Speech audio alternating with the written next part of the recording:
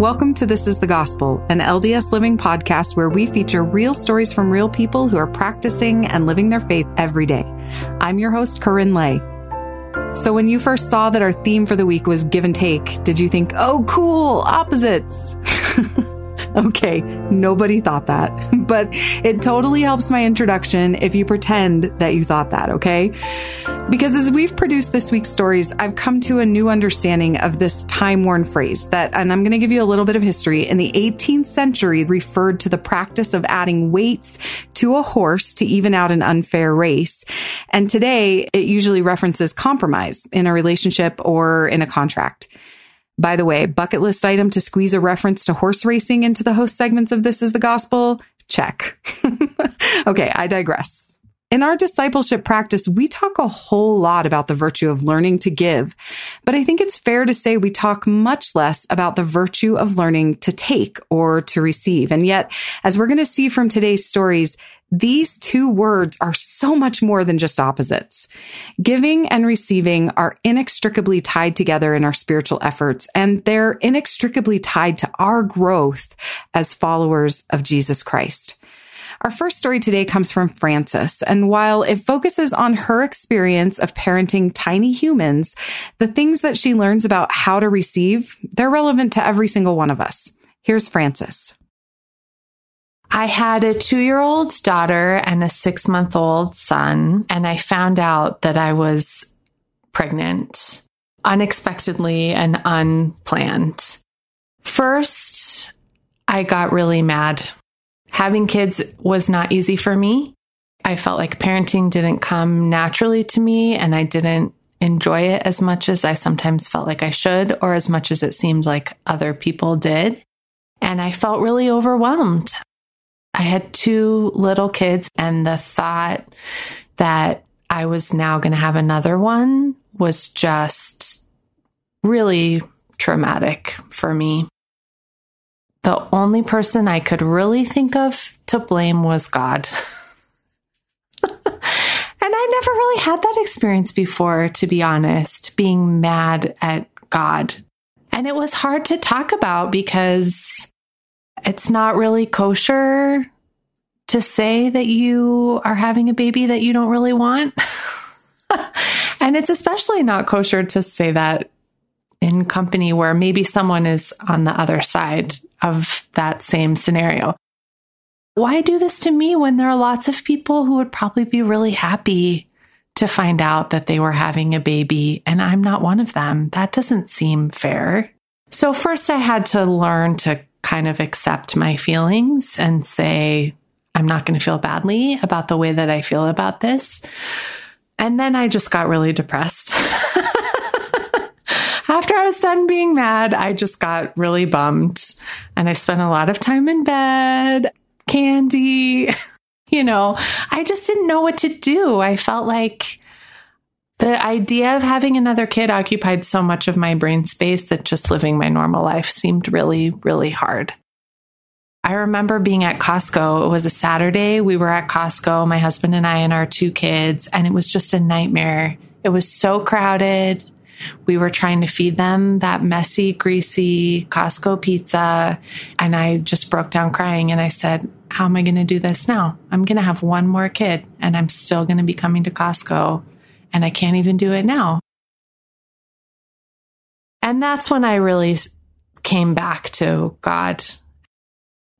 I think when we say like having a prayer in your heart, I've always thought of it as like a happy Disney character frolicking through the woods, always with a song, and this was not like that, but it was the closest experience I've ever had to having a constant prayer in my heart.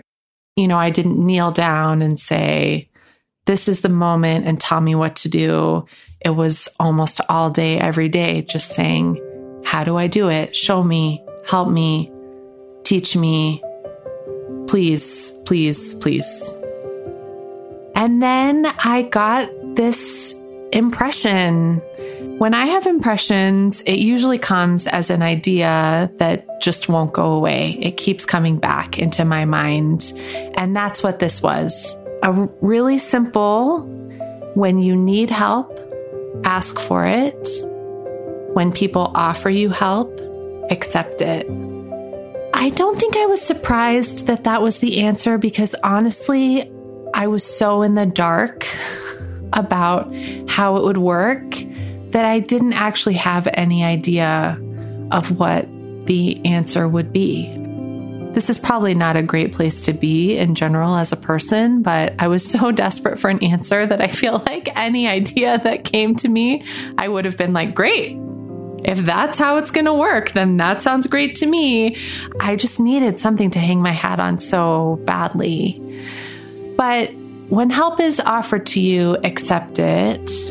As I sort of turned that over in my mind, it became really clear to me that what that meant was to move beyond these scenarios that I had always thought these are acceptable times to receive help.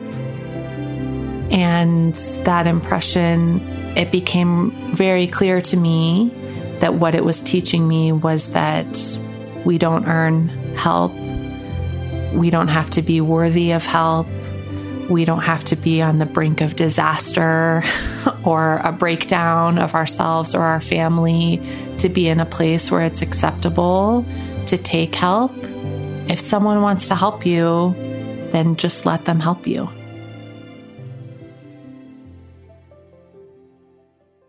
Once the baby was born, my initial feeling was just relief. It had just been so hard for me when I was pregnant to imagine anything about what it would be like once she was born, that then when she was born, I thought, okay, well, now I have something to start with. My mom was with us and she had planned to stay for 6 weeks. And then my husband was going to take he had like 2 weeks of vacation that he could use as parental leave. So he was going to take that once my mom went home. And we all thought, okay, at 8 weeks, we're going to be just a well-oiled machine, and that's going to be fine. At around 5 weeks, I really found myself back in that place of just major panic, and also back in that place of just being really mad.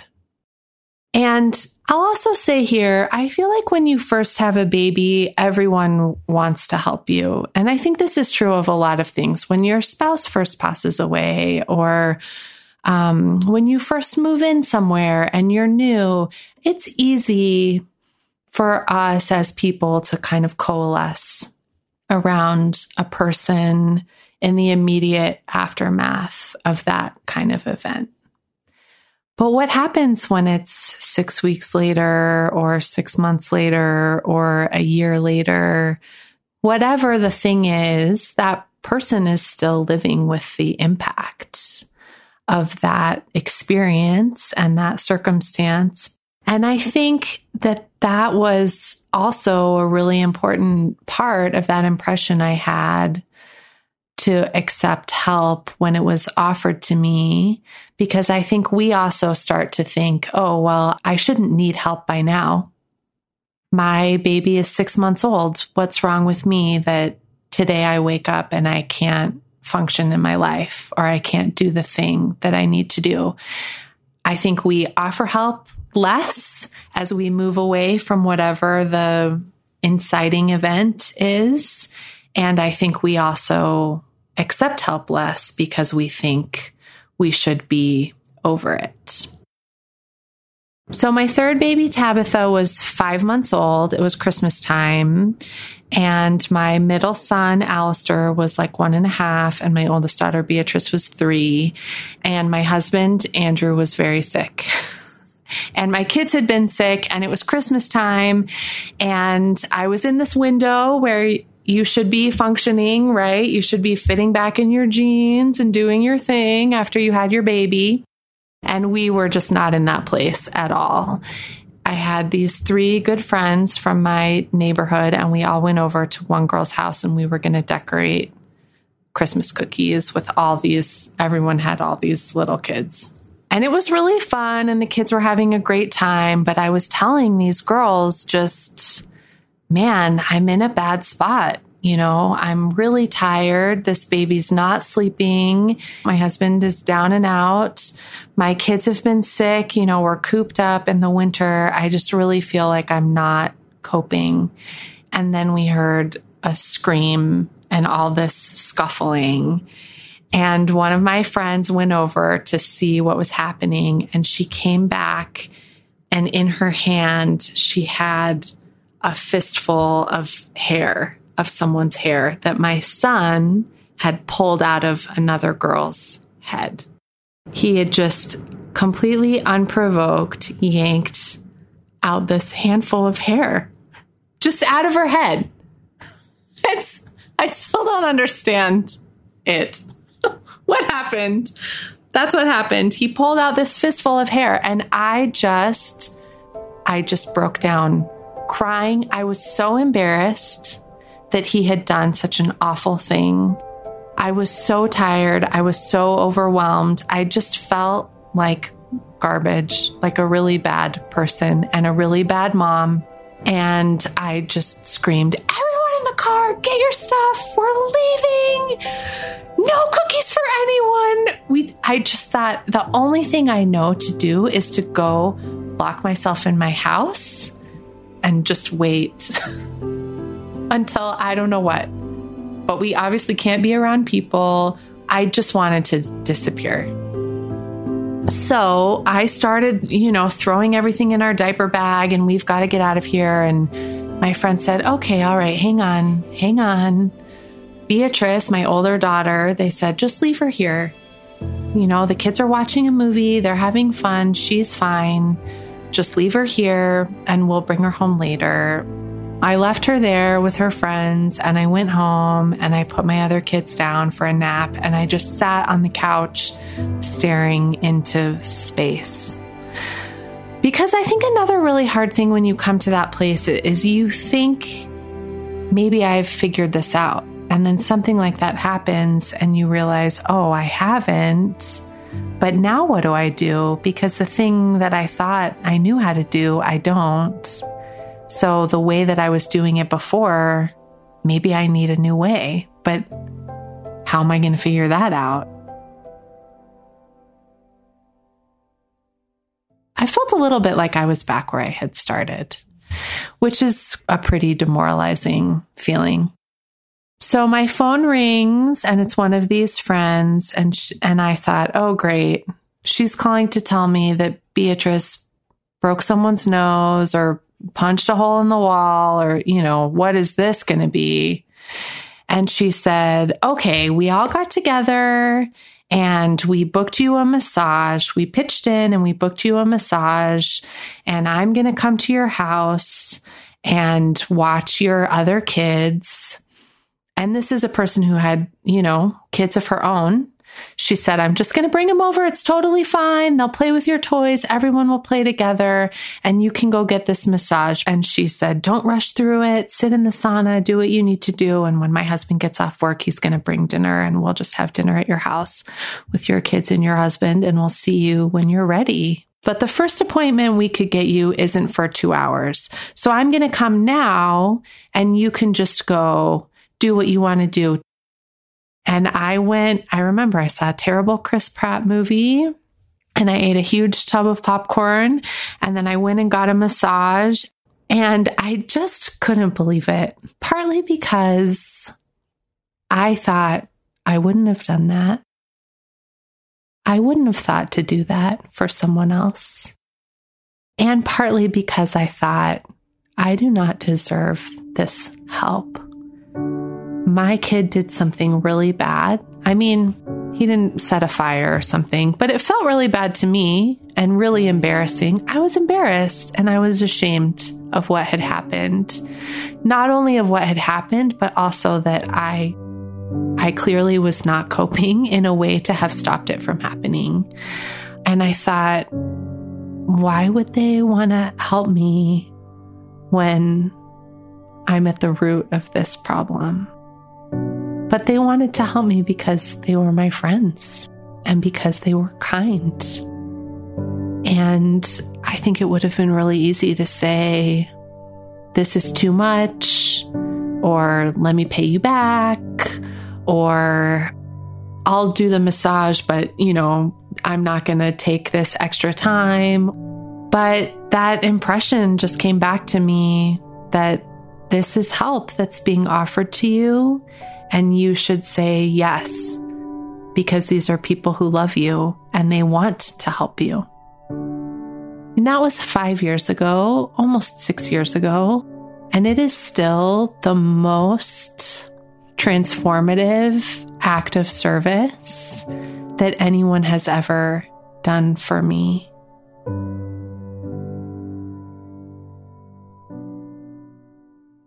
I feel like it finally helped me get over this idea that we have to deserve help in order to accept it, because that was really, for a combination of reasons, that time easily could have been categorized as my least deserving time. My kid had just pulled out someone's hair. It was Christmas and everyone was busy. My baby was 5 months old, and shouldn't I be able to cope with this? For all those reasons.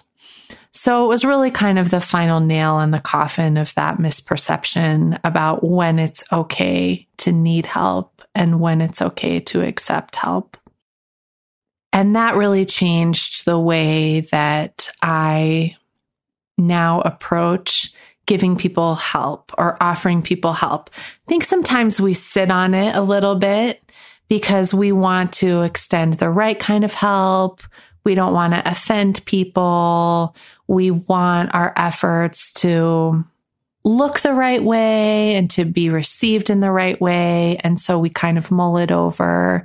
I think sometimes we second guess ourselves and we think, oh, well, maybe I think this person needs help, but that's just my own mind. And maybe they don't.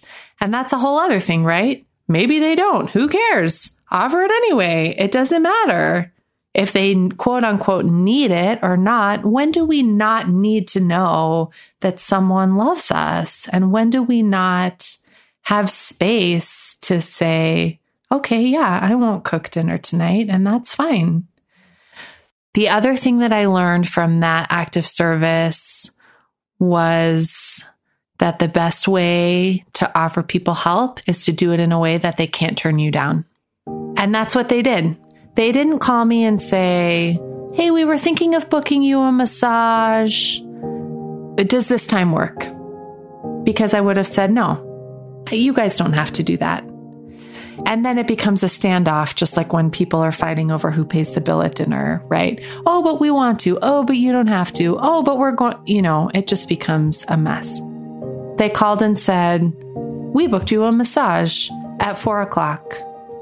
And I'm going to be at your house in 10 minutes so that you can go to a movie. And I already called my husband and he's bringing dinner over. If I had been given the opportunity to say no, I know I would have felt like I should have said no. The worst question that we can ask is, do you need any help? Because someone is always going to say no. So I stopped asking that question. My favorite way to offer help is to say, I'm going to bring you dinner.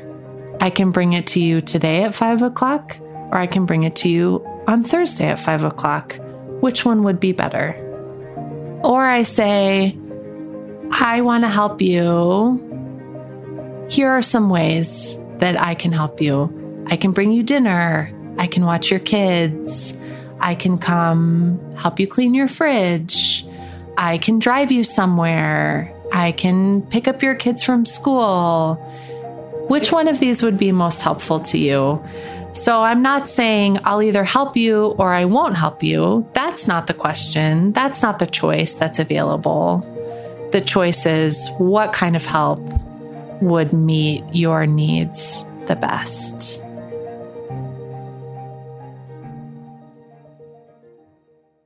Members of the church, I think we talk a lot about giving help, right? We serve other people, and that's how we show them that we love them. We serve other people, and that's how we show God that we love him. We do service projects. We have a day of service, but we don't have a day of receiving service. We don't have a day called that. There's a lot of emphasis on giving help. But as members of the church, our spiritual salvation, our spiritual lives depend on receiving help from God and from Christ. That's the whole gig of the atonement, is receiving grace, receiving forgiveness, receiving repentance.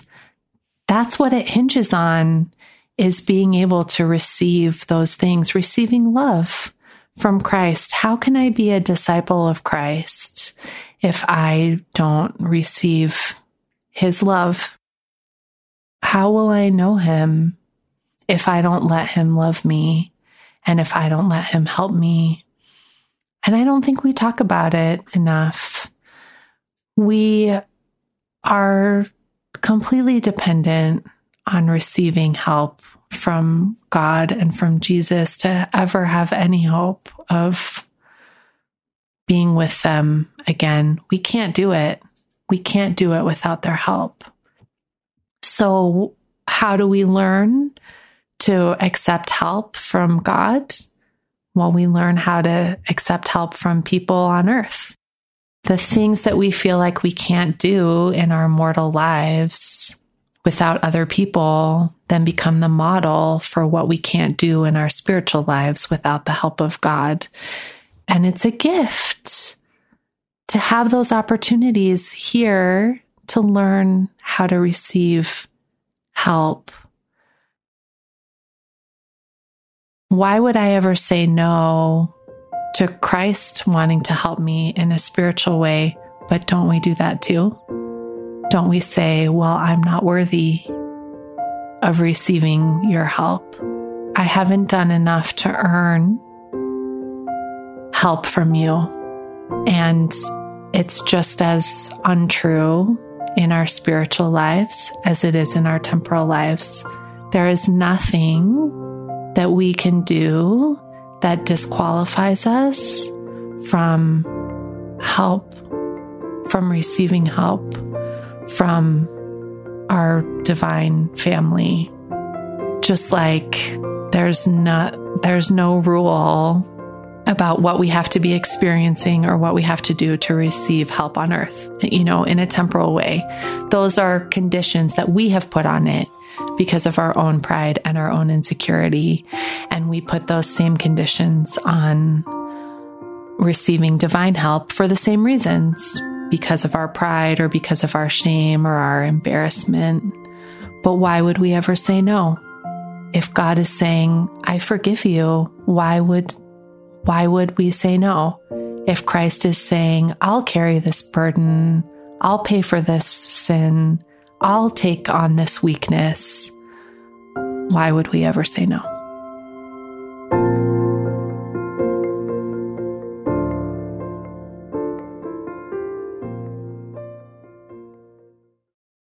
That was Frances. And I don't want you to be jealous of me, but I have been blessed by Frances's wit and wisdom for almost 20 years now when we served in our Singles Ward Relief Society, the same one with Sarah. When we were first talking about her story, I nonchalantly asked her why she thought learning to receive is an important part of discipleship. And then she blew it out of the water with that truth bomb that learning to receive is integral to our ability to accept the Savior's freely proffered grace and mercy. The eternity-altering gifts of our Lord and Savior are dependent upon us knowing how to receive good gifts regardless of whether we feel worthy to receive them or not. And how cool is it that as disciples, we get to practice this important skill with each other? I think I am changed forever by that idea. It's an invitation to stay put emotionally and physically when someone says, hey, I'm here to help. And that's not always easy to do because shame, pride, fear, those are easy triggers that tell us we're not deserving of such gifts. But I really believe, and I think that we've seen from Frances's story, that if we push ourselves through the shame and the guilt, good things will unfold for us. And let's not kid ourselves that we're just accepting help to let someone else get blessings from serving us, because that's not quite right, is it? If learning to receive help will ultimately actually bring us salvation, well, then I guess everyone is blessed, including us and our posterity, when we learn to say, yes, thank you. And I can tell you one other thing that's changed for me because of Frances and her story. I don't offer help the same way that I used to. Because of her example over the years, I now often reach out to friends with a menu of things that they can pick from, as well as asking them to tell me if they need something specific. And I do this for two reasons. One is that I've realized that when I am in my deepest moments of despair, I can barely remember to brush my teeth, let alone examine my complex system of needs and wants and hopes. And if that's true for me, then most likely it's true for others. And secondly, it allows me as a giver to offer only what I can actually do. So it takes the burden off of the receiver to worry if they're asking for too much, and it allows me to give without resentment. We're going to hear a little bit more about the nature of giving in our next story from Phyllis, who discovered that our capacity to dedicate our lives to God doesn't really diminish with age. Here's Phyllis. My husband was 73 years old when he passed away and then died of a massive heart attack. So that was what happened with him, and I surely missed him because we were together every day, and we worked together. You know, we lived together, shopped together. So he was greatly missed. And I was Relief Society president. And I had talked with the bishop, and then we decided that I should stay in the ward, you know, in my position, because everything was so great with all the sisters. And I felt their love and their closeness. And that was where I wanted to stay. It was 1980 when we came to this ward, because we had been called as leadership missionaries. In doing so, we spent 3 years as missionaries. We also then decided to stay in the ward after our mission was over. So we moved into the area, and all got along really well together, no big, dissensions. And there was mostly women. And most of the women in the ward were widowed. So I think they were happy with my husband and I, as well as the other missionaries. I spent 3 different times as Relief Society president, adding up to the 18 years. They really needed me. And so one bishop after the other kind of just kept you on. I was always ready to serve, and I enjoyed being with people and solving problems. But there were times when it was a little more difficult. There was a time when my husband, Harry, passed away, and I was busy in church, but I was still lonely and tired, and I wanted to serve, but I wanted to sit back and watch somebody else do the job. We also had a business, and it was thankfully right next door to the church, and we lived on the other end of the block, so everything was kind of tight. And so we found ourselves at work a lot. And then I found that I was by myself doing the job. I kept business for 7 years after my husband passed away. And it was just me by that time. I was very fortunate to be in a ward where they just enveloped me. And everybody knew everybody else. I'd been in that ward for, was it 28 or 30 years? And so I knew every person that came in, one by one. Then a little time went by, a couple months, and all of a sudden in my mind I thought, you know what? I'm going to get called to the Stake Relief Society as the education counselor. And the thought wouldn't leave me. And I just knew that they were going to call me, but I asked the Lord to please let the stake president know he's not supposed to call me. I would be down on my knees praying and asking my Heavenly Father to intercede, because I didn't want to go to do anything else. I wanted to stay right where I was.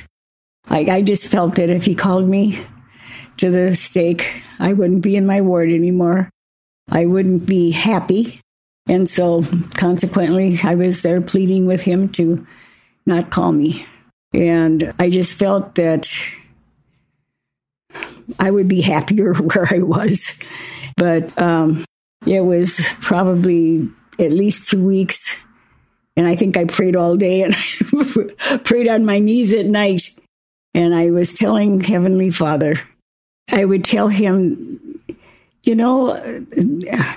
this person needs me for this, and I need to do this or that for that reason. And the stake doesn't need me. They've got all kinds of people to call. I'm just sure that I'm not supposed to do that. That it would be better if I just stayed where I was. And so just tell the stake president to put it in his mind that he's not supposed to call me in. And then the one evening, I was pleading with the Lord, and I was at the same time thanking him for all the blessings he'd given to me, because I had many, many blessings. And I used to always say, thank you for all the blessings that you have given to me. And I really appreciate them. And I've always thanked you for them. And even though I didn't know what the blessings were. And also then as I was praying, thanking him for all these blessings as well, then a voice came in my head that said, yes, it's true. I have given you many blessings. And now I'm asking one thing of you, and you're telling me no. So then I realized what I had been doing. I realized that I was counseling the Lord to take care of my life the way I wanted it, not the way that he knew was best, when I knew better than that. And so I started to cry. I actually did sob. So I told the Lord, I repented. I told the Lord that I was sorry for what I was doing and what I had done, and that I knew better, and that I wanted him to understand and go ahead and do whatever he was going to do, whatever the Lord wanted me to do, I would do gladly.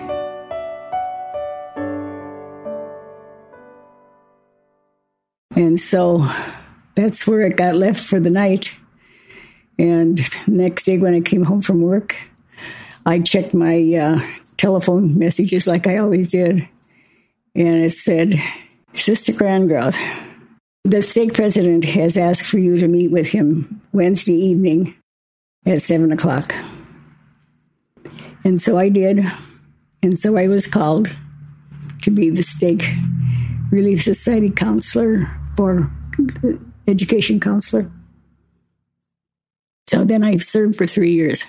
It was fine. Saying yes to the callings that I received has blessed my life.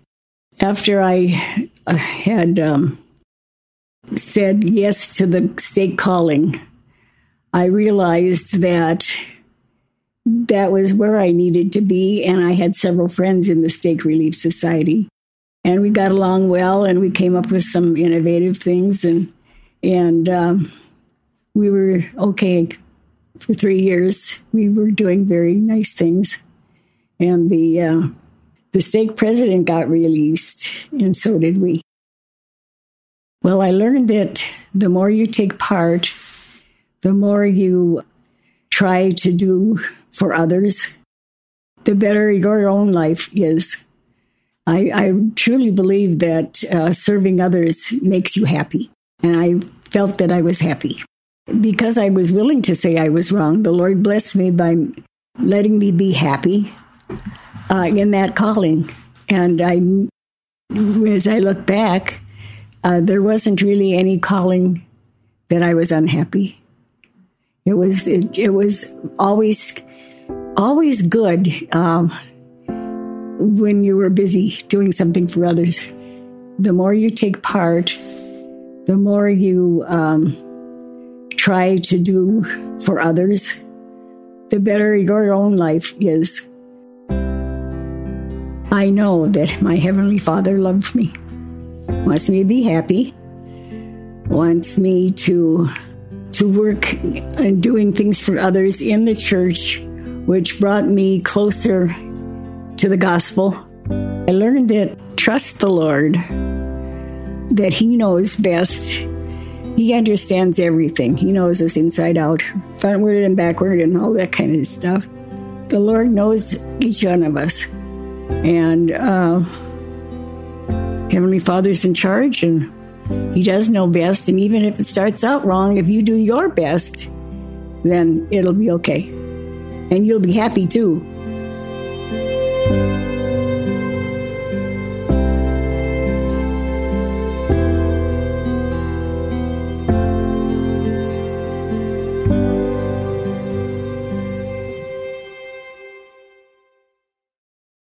That was Phyllis, my sweet 98-year-old neighbor from the assisted living center near my house. You should know that Phyllis and that family business she talked about, they were the suppliers of the original marble Christus statues for Deseret Book in the 1980s. But even better than those lovely representations of the Savior that so many of us, including me, have sitting on our mantles, I think we can clearly see that her life and her service to her God has been the real monument. When I first heard this story, I could tell that there was something in it I needed to learn. Though Phyllis's call to serve as the Relief Society president in her 70s came from an 80-plus-year-old bishop, it's clear that the real invitation to sacrifice her will came from a loving Heavenly Father. Phyllis understood what King Benjamin taught us in Mosiah chapter 2, verse 17, that when you are in the service of your fellow beings, you are only in the service of your God. And so she turned to him when she wanted to offload the job, trying to seek his approval. And his tender response was the exact kind of conversation that you can only have with someone who loves you enough to invite more from you. Now, here's where I think both Frances and Phyllis, the 4-time Relief Society president, would want me to add a word of caution about the temptation to give from a place of obligation rather than a place of love. I'm reminded of a time in my early 20s when I showed up to serve a sister in my Relief Society who needed both love and a clean apartment. Well, I gave her the clean apartment, but I left the exchange feeling totally angry and frustrated and acutely aware that I had only added to her shame instead of alleviating it. And in keeping with our theme of good friends lovingly retraining us, I reported the day's activities and that horrible feeling afterwards to a friend who gently said to me, it sounded as though there was no charity in your service. And he was right. Those words stung, but he was right. The love of God was nowhere to be found in my giving. And I wonder often if that sister would have been better off if I had never offered that service in the first place. So how do we give from a place of charity and take from a place of gratitude and humility? Well, for me, the answer goes back to the beginning of our episode when I suggested that give and take are more than just opposites, but rather relational words that need each other to be fully realized. Before his ministry that was filled with giving and more giving that led to the ultimate gift in the Garden of Gethsemane, Christ retreated to the wilderness, where James Talmage says in his masterful book, Jesus the Christ, that he most likely learned the scope of his earthly mission. And I think it's safe to surmise that in that quiet time filled with fasting and prayer, he asked for and received grace and virtue from his Father in heaven. Enough grace and enough virtue that when later in his ministry a woman touched the hem of his garment, he had virtue overflowing. Power above and beyond his needs that allowed him to give to her without depleting his reserves. There was full charity in his service to her because he had learned to receive grace before doling it out. And the good news is that right now, just as it was for that woman millennia ago who touched Christ's garment, that virtue, that power is fully available to you and to me right here, right now, so that we can have overflowing reserves to do his work. We just have to take the hand that is ever outstretched and covenant to offer a hand to others in return.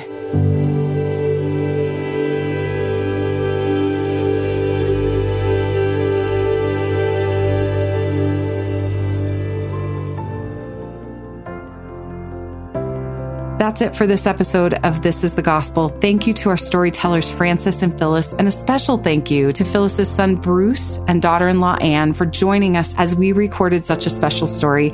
We also have to give a little shout out to the kind staff at the Wentworth for their help and support. You can see pictures and learn more about our storytellers in our show notes at ldsliving.com/thisisthegospel. All of the stories in this episode are true and accurate as affirmed by our storytellers.